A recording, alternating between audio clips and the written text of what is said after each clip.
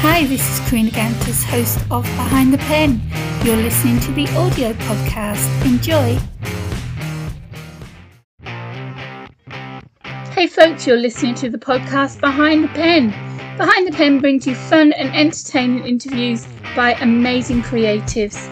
And if you'd like to help keep the podcast going, you can donate as little as $5 on my Linktree page.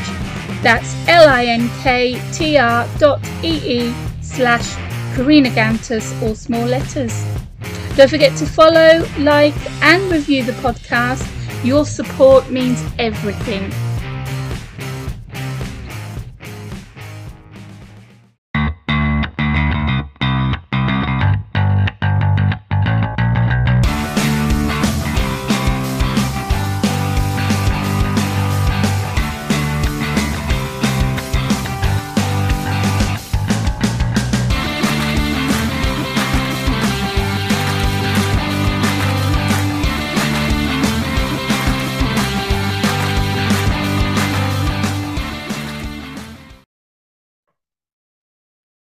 Hello everyone and welcome to another episode of Behind the Pen. I'm your host, Karina Gantus, award-winning author of 14 books, award-winning filmmaker, podcaster, YouTuber, booktuber. I run Author Assist, which helps authors with everything from their marketing to promotion of their published book, brainstorming an idea, publishing the book, and everything in between. And I also have the Author Assist show on the Artist First Radio Network. Today, my very special guest is Freddie Cruz. Welcome to the show, Freddie. Thank you very much for having me. When do you sleep? Pleasure. You do all this stuff. I don't sleep. I have chronic insomnia, which is perfect because most of my clients are from the US. So when they're awake, I'm awake. Yeah, you're in Greece, right? I am. Yeah, 7 hours difference. And that's 7 hours ahead, right? Yeah. I was doing writing sprints yesterday and it was like 5:30 in the morning.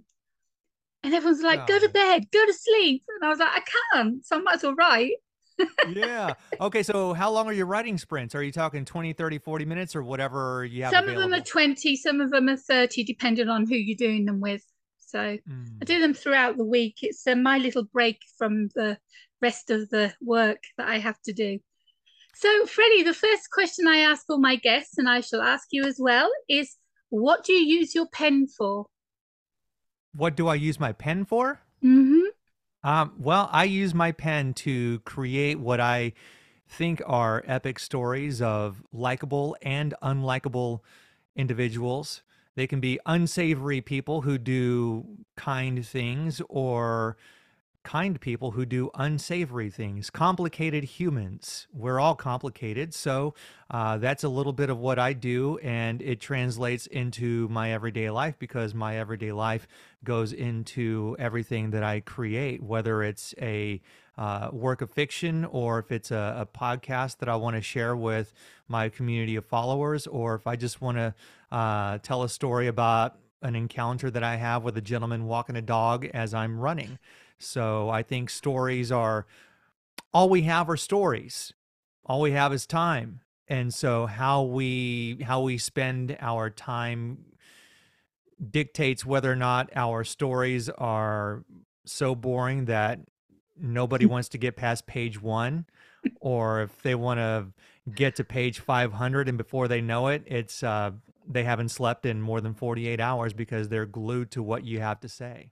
That's when you know you've done a good book. When someone doesn't sleep, or you're reading a book and you can't sleep because you have to keep reading it, that's a good book. That's what we want our readers to feel like, that they cannot put that book down.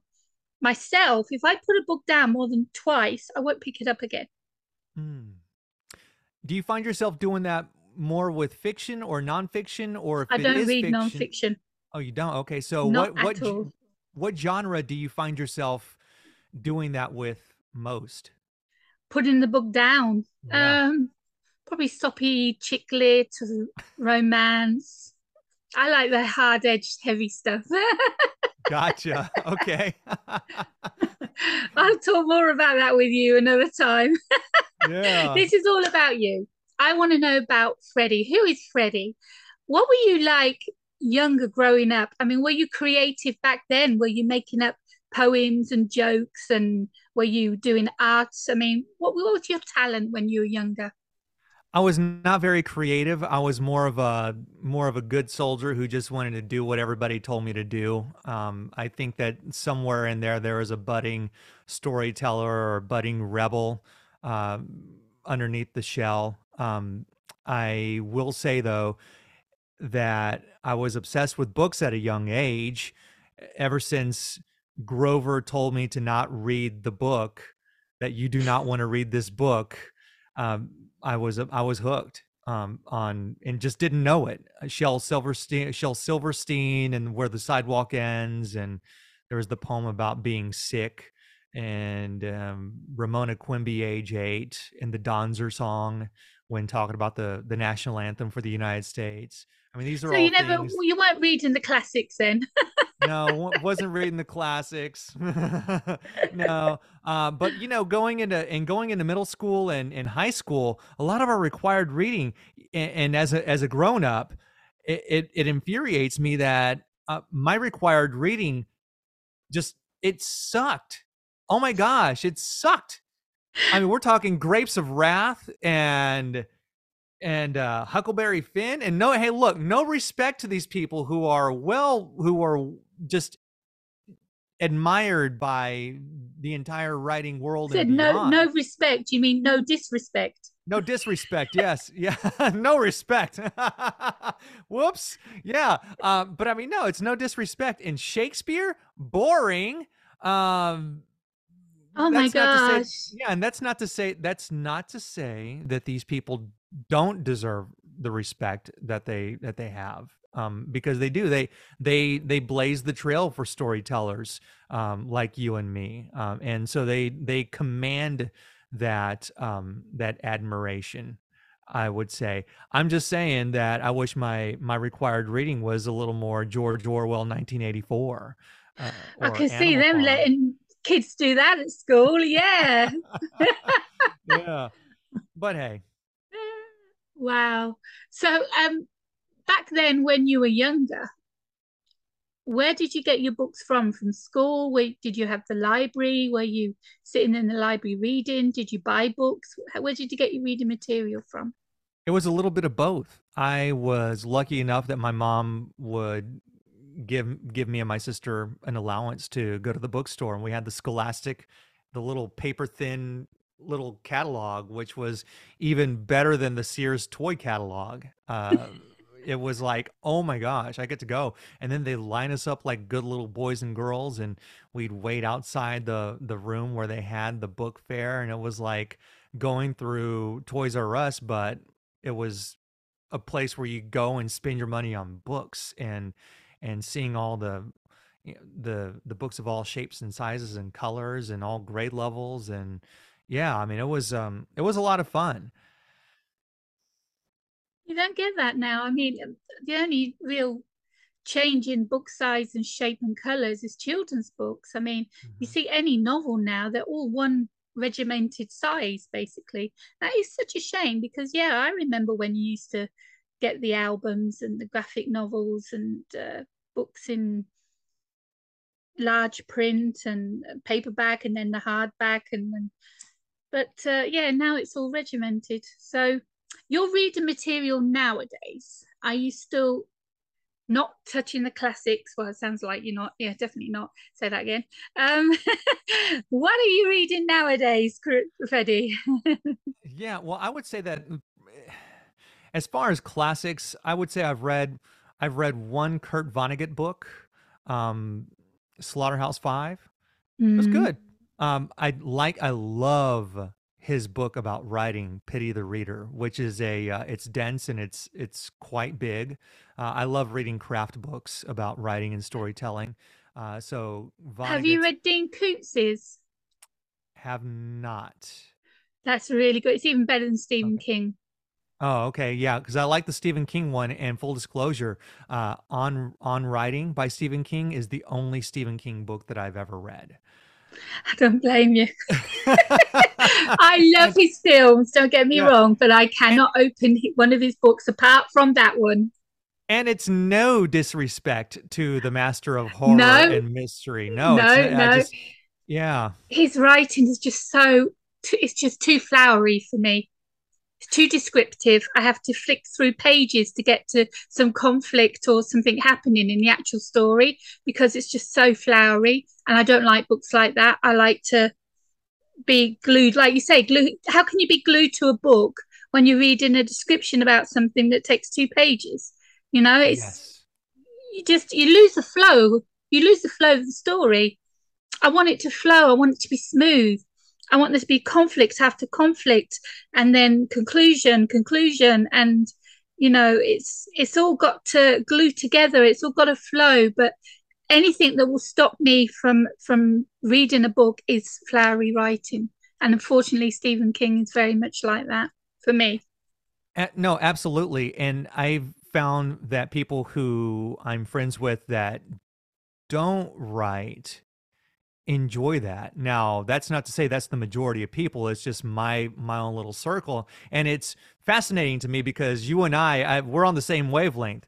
I think that there's a way to, if you have to use that, what do they call it, purple prose? If you're going to use purple prose, it's like salt and pepper and oil and vinegar and a splash of garlic. You don't want to douse your salad with nothing but salad dressing because then it tastes horrible, right? So I love there's a that. time and a place.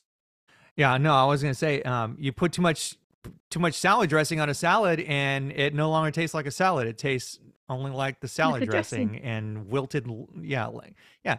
Love it. But yeah, So yeah, the other person that I absolutely love the books, I love the movies, but again, I've had to skip many, many pages because he's like a professor and he hmm, teaches the reader physics and history. And of hmm. course, we want to get to the thriller, which it's supposed to be, and not get all of the dates and the times and what have you. And that is, do you know who I'm talking about? Hmm. No. Dan Brown. Ah, okay. See, I haven't read a Dan Brown book. Never. No, no. Ooh. Yeah. See, I feel like maybe I need to start delving into some of these guys. The I host a podcast in which about 75% of my guests have books, so I'm reading books by these people. Oh, I that's will tell nice you of that, you. yeah. Yeah, some of my favorite authors though when I'm doing my recreational reading include Chuck Palahniuk, who's my favorite author of all time, the mastermind behind Fight Club, and there's Ayn Rand, who I absolutely adore. I love George Orwell. I love Brad Thor thrillers. Jack Carr is someone who recently came on the scene. He's got the Amazon original that's based on his James Reese novels called Terminalist. Is that there's a lot of detail, but there's a lot of action and I'm thinking that he pulls this off because his stories are masterfully outlined, and we've talked before. So he's not a pantser, he's an outliner. And so I'm if I had to guess, there's that perfect blend of the salad to salad dressing ratio because it's all planned out. Oh, I disagree. Oh, I am a pantser through and through. yeah. I don't plot. All the plotting is there in my head. I just write. Um, and my books are just engaging page turners. You will get glued to the page because I'd start with a conflict and it just all the way through. It's just one thing after another after another. I put my characters through hell and back. Seriously. And the readers just suck it up. They love it. They Yeah. love it. Really, really. It amazes me how much sex and violence they love reading about. But yeah, no, it really is. That's one of the top genres at the moment. Is it like mafia and bully romance and mafia romance and I'm sorry, dark did you say dark bully romance romance? called bully romance. There is a genre called bully romance, and it's where he's a bully and he could be a billionaire, he could be part mafia, he could be from a motorcycle club, but he's the bully. and they end up falling in love. Wow. Learn something new every day. Yeah, you see, I know it all, Yeah. me. I know what's going on. I got it right on the. I'm right on the point. I just started this new genre myself called dark romance, and I'm just so surprised how popular it is with the ladies. They, like I said, they want to read about sex and violence. They want to read about a character that goes through traumatic events, about a strong woman who can pull through and get through it all.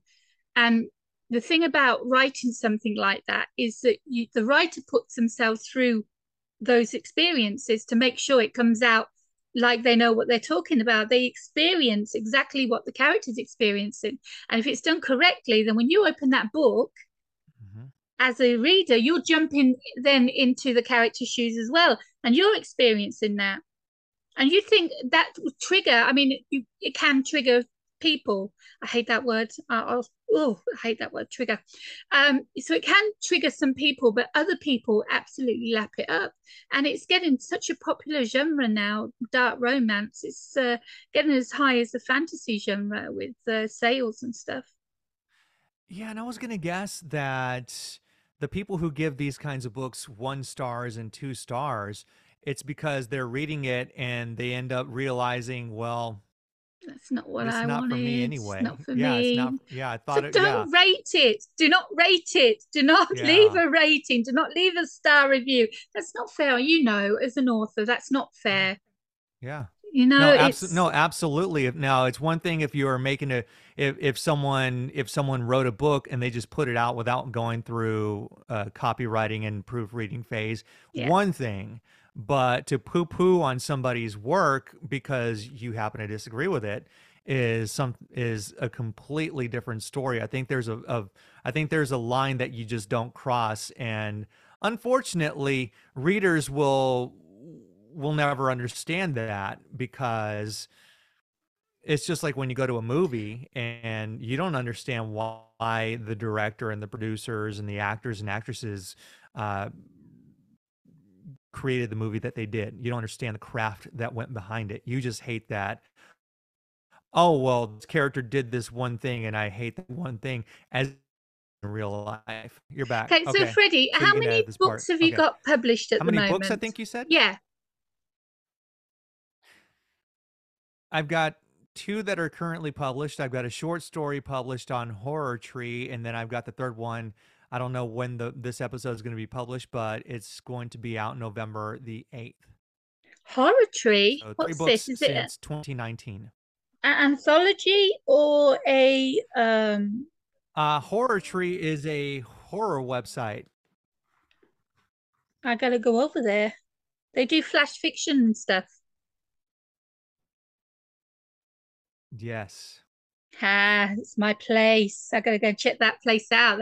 That's for me. Excellent. So you've got Yeah.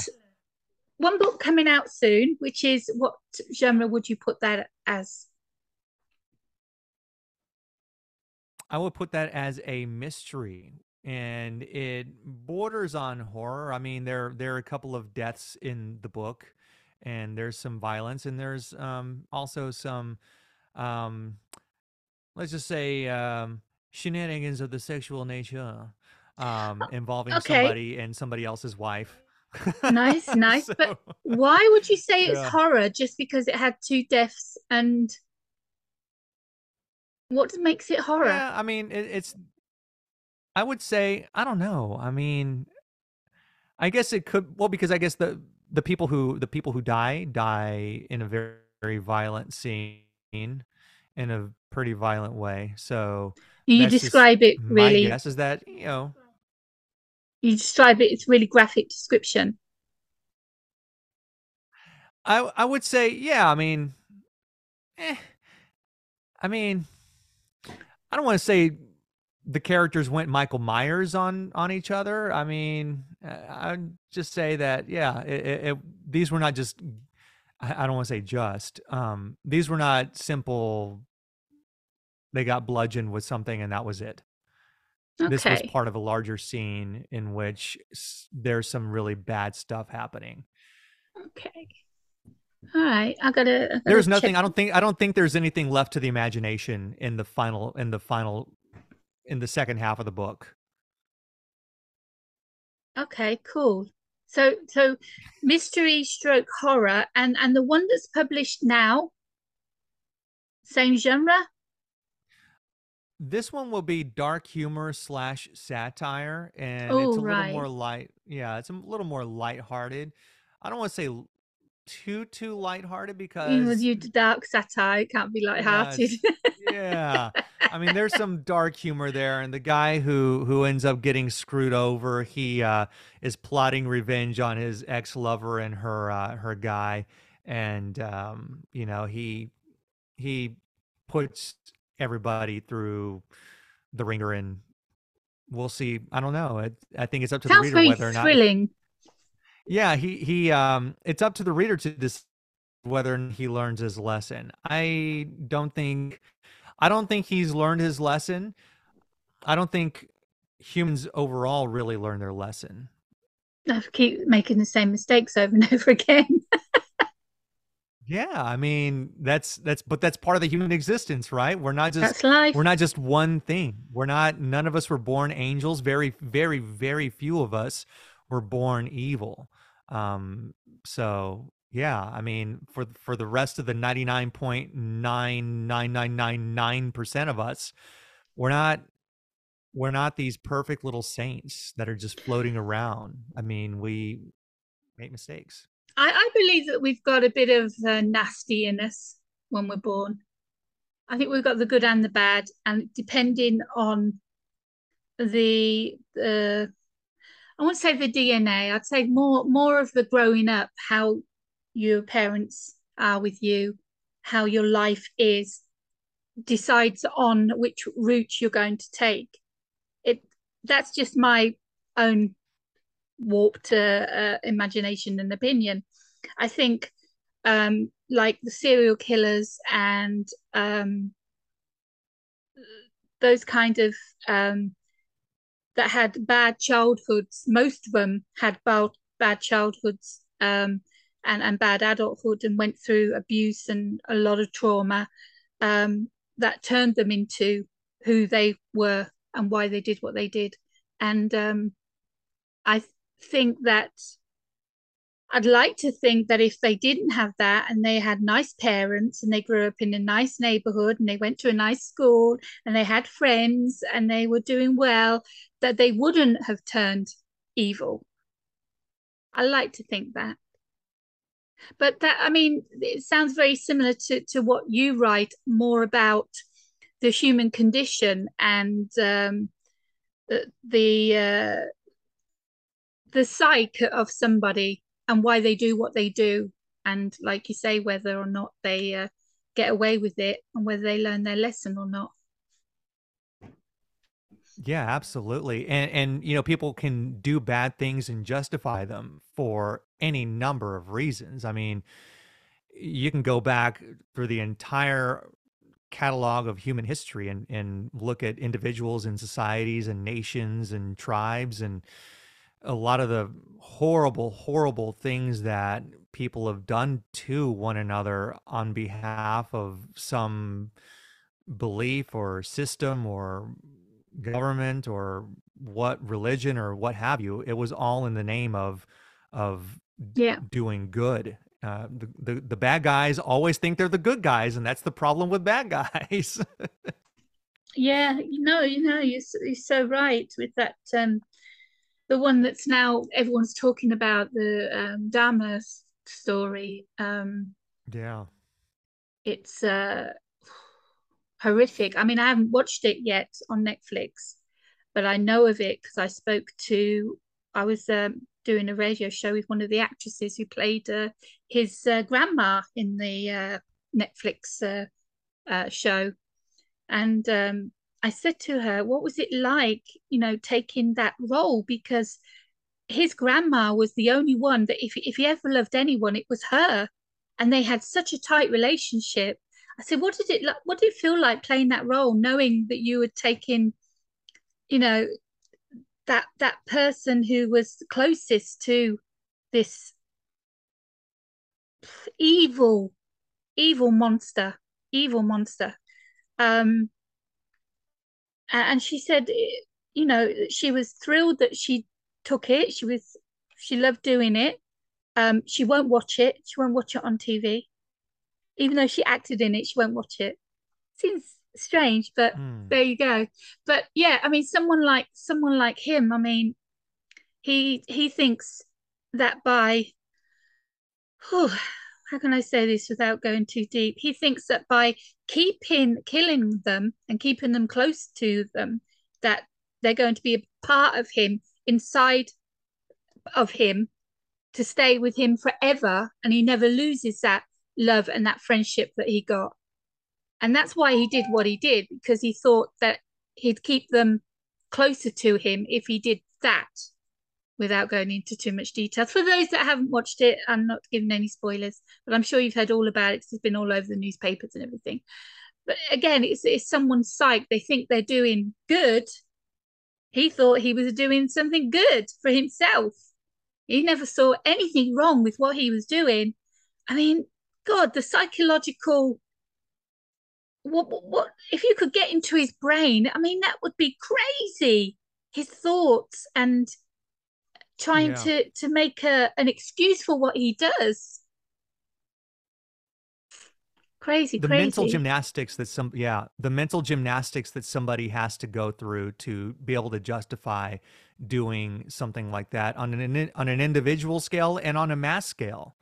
It's deplorable. And I just and yet storytellers keep telling these stories, whether it's through fiction or nonfiction. In this case, this is something that actually happened, and we collectively speaking continue to tell and share these stories because people want to Want read to them. read They them, they want want to to, know about them, they yeah. want to learn about them. I remember when I think it was Patricia Cromwell, I think she wrote her first book, and she was the first one to go into the CSI of behind the scenes. You know, you had the program, but no one had actually written a book about that kind of crime, going into behind the scenes and what these CSI, what would you call them, CSI inspectors or whatever, actually did when it came to a crime. Um, and so her books just went to number one because no one's ever written anything like that. And it was just one after another, and everyone was just glued to these books because it was just something new. So tell me, Freddie, what is so unique about your book that someone needs to read it? What is the reader going to get back from reading your book? Well, I would say for the upcoming novel, it is centered around the holiday season in Houston, Texas. So for anybody who maybe is not familiar with life in Houston and surrounding suburbs and might be genuinely curious, there's that. But then there's also this the concept that I came up with was, well, and I guess this may have been a little projection on my part, and I say may have it. I would say it probably. I would say it definitely was. My wife loves watching Christmas movies on a certain network, and so maybe it was just a way of me saying, "Oh, well, you know what? Maybe I'm going to turn these concepts and flip the narrative and make it something that, well, you know what? You're not going to have a Merry Christmas. I'm going to, in fact, the name of the book is Allow Me to Ruin Your Christmas."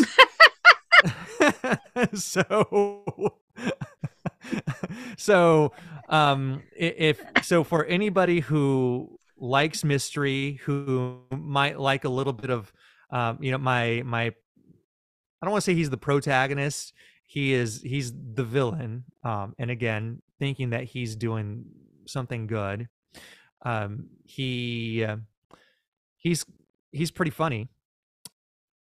And I think that anybody who might want to delve into that darker side of, well, you know what?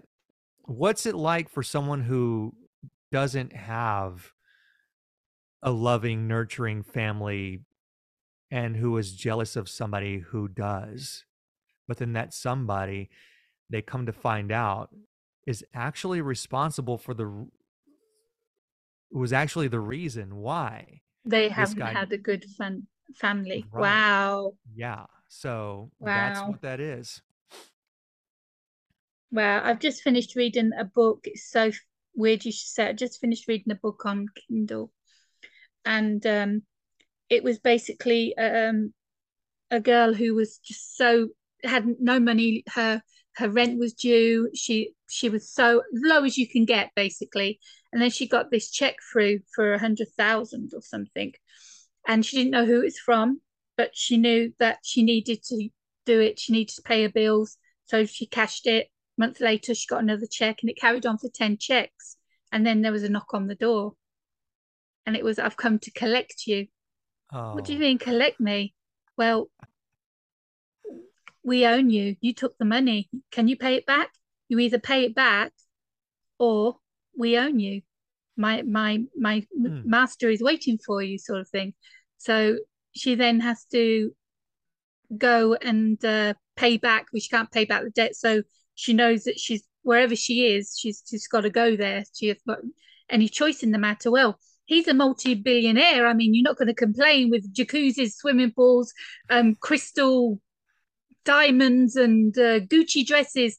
So, but he doesn't show who he is. He doesn't want her to know who he is. And in the end, when they've fallen in love with one another, then he tells her the truth that he was the one who accidentally shot her father and caused her to then have the life that she had.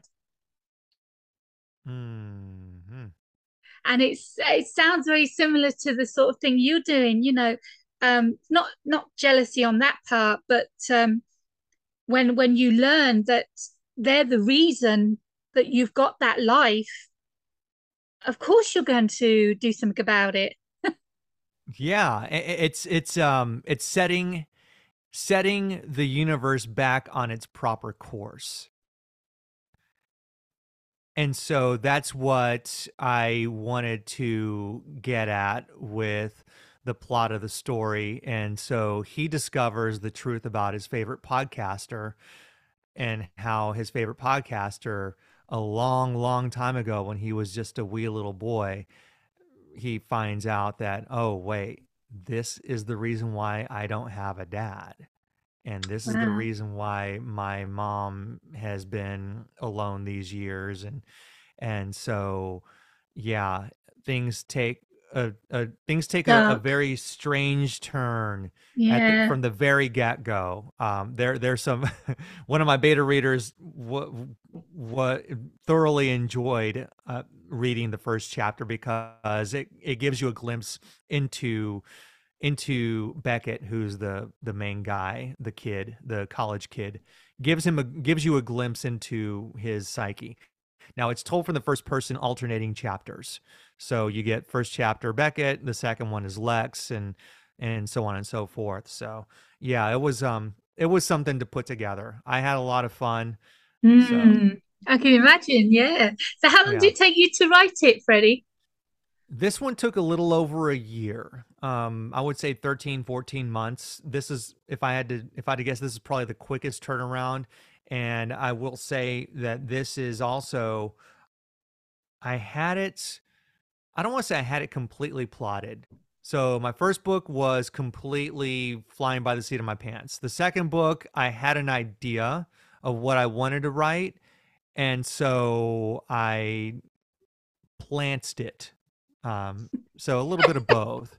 And then this one I had outlined, but I didn't outline. Some people outline dozens of pages, and they write character catalogs of, I just wrote, this is Lex, this is what he looks like, this is who he is. This is Beckett, this is Ellis, this is, these are the Sometimes characters. you have to have some Yeah, kind of record to keep you on the right. track, It makes Yeah. it easier from a developmental standpoint too, because if Karina on page 25 has red hair, but then on page 100 the some character makes reference to her being a brunette, then wait a minute, there's no continuity. So for continuity's sake, if you're trying to crank out a novel or maybe two every year, you have to have some degree of planning. But Mm. yeah, so all of that to say, I outlined a little bit, and I think that's why I got through it a little bit quicker than with the first two. And so I cleaned up the plot holes quicker as well. And so I didn't work with a developmental person, but I had a copy editor and a proofreader. Oh, that's So great. yeah, I stand by it. I mean, I'm not going to put something out, you No, know, I had a really 100%. yeah, I had a really good beta reader, and I'm like, look, man, if there's a plot hole, you have to let me know. Like, don't just blow smoke. I need Hmm. I've got another friend of mine who coaches voice talents, and he talks about hot feedback and cold feedback. Cold feedback being the constructive criticism. And after having a developmental editor tell me that I lost her as a reader, and then having a book, my first one, murdered by the Houston Press, I can take cold feedback. So it's no big deal. I'm a 47-year-old dude. I'm a grown up. I can handle it. Uh, I've got thick skin now. So this is me in the community online, that people know me as being direct, straight. You ask me my opinion, I will give it to you, whether you want to hear it or not. yeah. That is what you'll get, and I think that's what a lot of people don't want to hear it, but a lot of people want to hear the truth. It's the only way you're going to learn, isn't it? It's the only way you're going to get better. Absolutely. And as indie authors, it is imperative that if we spend the money for a developmental editor, we're not spending the money for them to tell us how amazing our work is. You hired that developmental editor to help you with character development, to help you with getting rid of chapters, to To tell make you the that book better. yeah, you need to move chapter 5 to chapter 1. You need to do this with this chapter. You need to nix this character. Maybe you can combine these two characters. Wait, why is Karina's name spelled three different ways throughout the book? I They did need to that with hold my you to last account. one. But they need to hold us to account, and that's why we're paying them. We have to let them do their jobs. And so I think it's a really tough pill to swallow. It certainly is. So, what's next for you? I mean, you've got your book coming out, but are you writing anything at the moment? I am currently not writing anything at the moment. 2022 was a bit of a transformative year. I actually finished writing and editing this book, so I'm taking a break. I might start writing something in December. I haven't quite figured that out No yet. NaNoWriMo then. Yeah, most likely no NaNoWriMo. I never really took part in that. You haven't, no? But no, yeah, most of my writing has been in the spring and the summer, but no, I we'll see what happens. I think I'm at a point where I need to grow my business. I'm at a Anything, startup, so do you know, anything just going around in your head that just won't drop? You know, when you've got that idea and it just won't let go, it's got you, and you know you're going to have to do something with it. Anything brewing? I've got an idea for a story, and I didn't get past page 3 of a manuscript. I do a lot of running, and my one of my daughters runs cross country, and so I figured, what if I wrote a horror story centered around a dad and his daughter and a pair of shoes, and the shoes are somehow cursed. And that's about as far as I've gotten. I got through page, Okay, I got through the it first could couple, work. maybe 3 pages. I tore it up. Yeah. It could work. But Twilight yeah, Zone type if you yeah, turned it into, you know, a bit yeah. of a out of the box kind of creepy, twisty, bendy, and distorted story, it might work. Yeah. So yeah, that's one of the ideas. I'm also thinking about a spinoff for the 5-year anniversary of my first novel, which I want to redo as an indie author. Um, we don't grow unless we learn from our previous mistakes, and so the big mistake there were quite a few for the first two The that first I'm hoping book to. is always rewritten, maybe 10 years later, but it's Yeah, always rewritten, always, yeah, because we grow as writers, we grow as storytellers, we grow in writing style and hmm how we express ourselves on the page. And so when we look back on something, I mean, I'm so proud of it, and I have rewritten it, but I'm so proud of it that, I've got 100% confidence in it. And yet I look at it and I see how I write now and I see how I write then, and it's like a different person. yeah.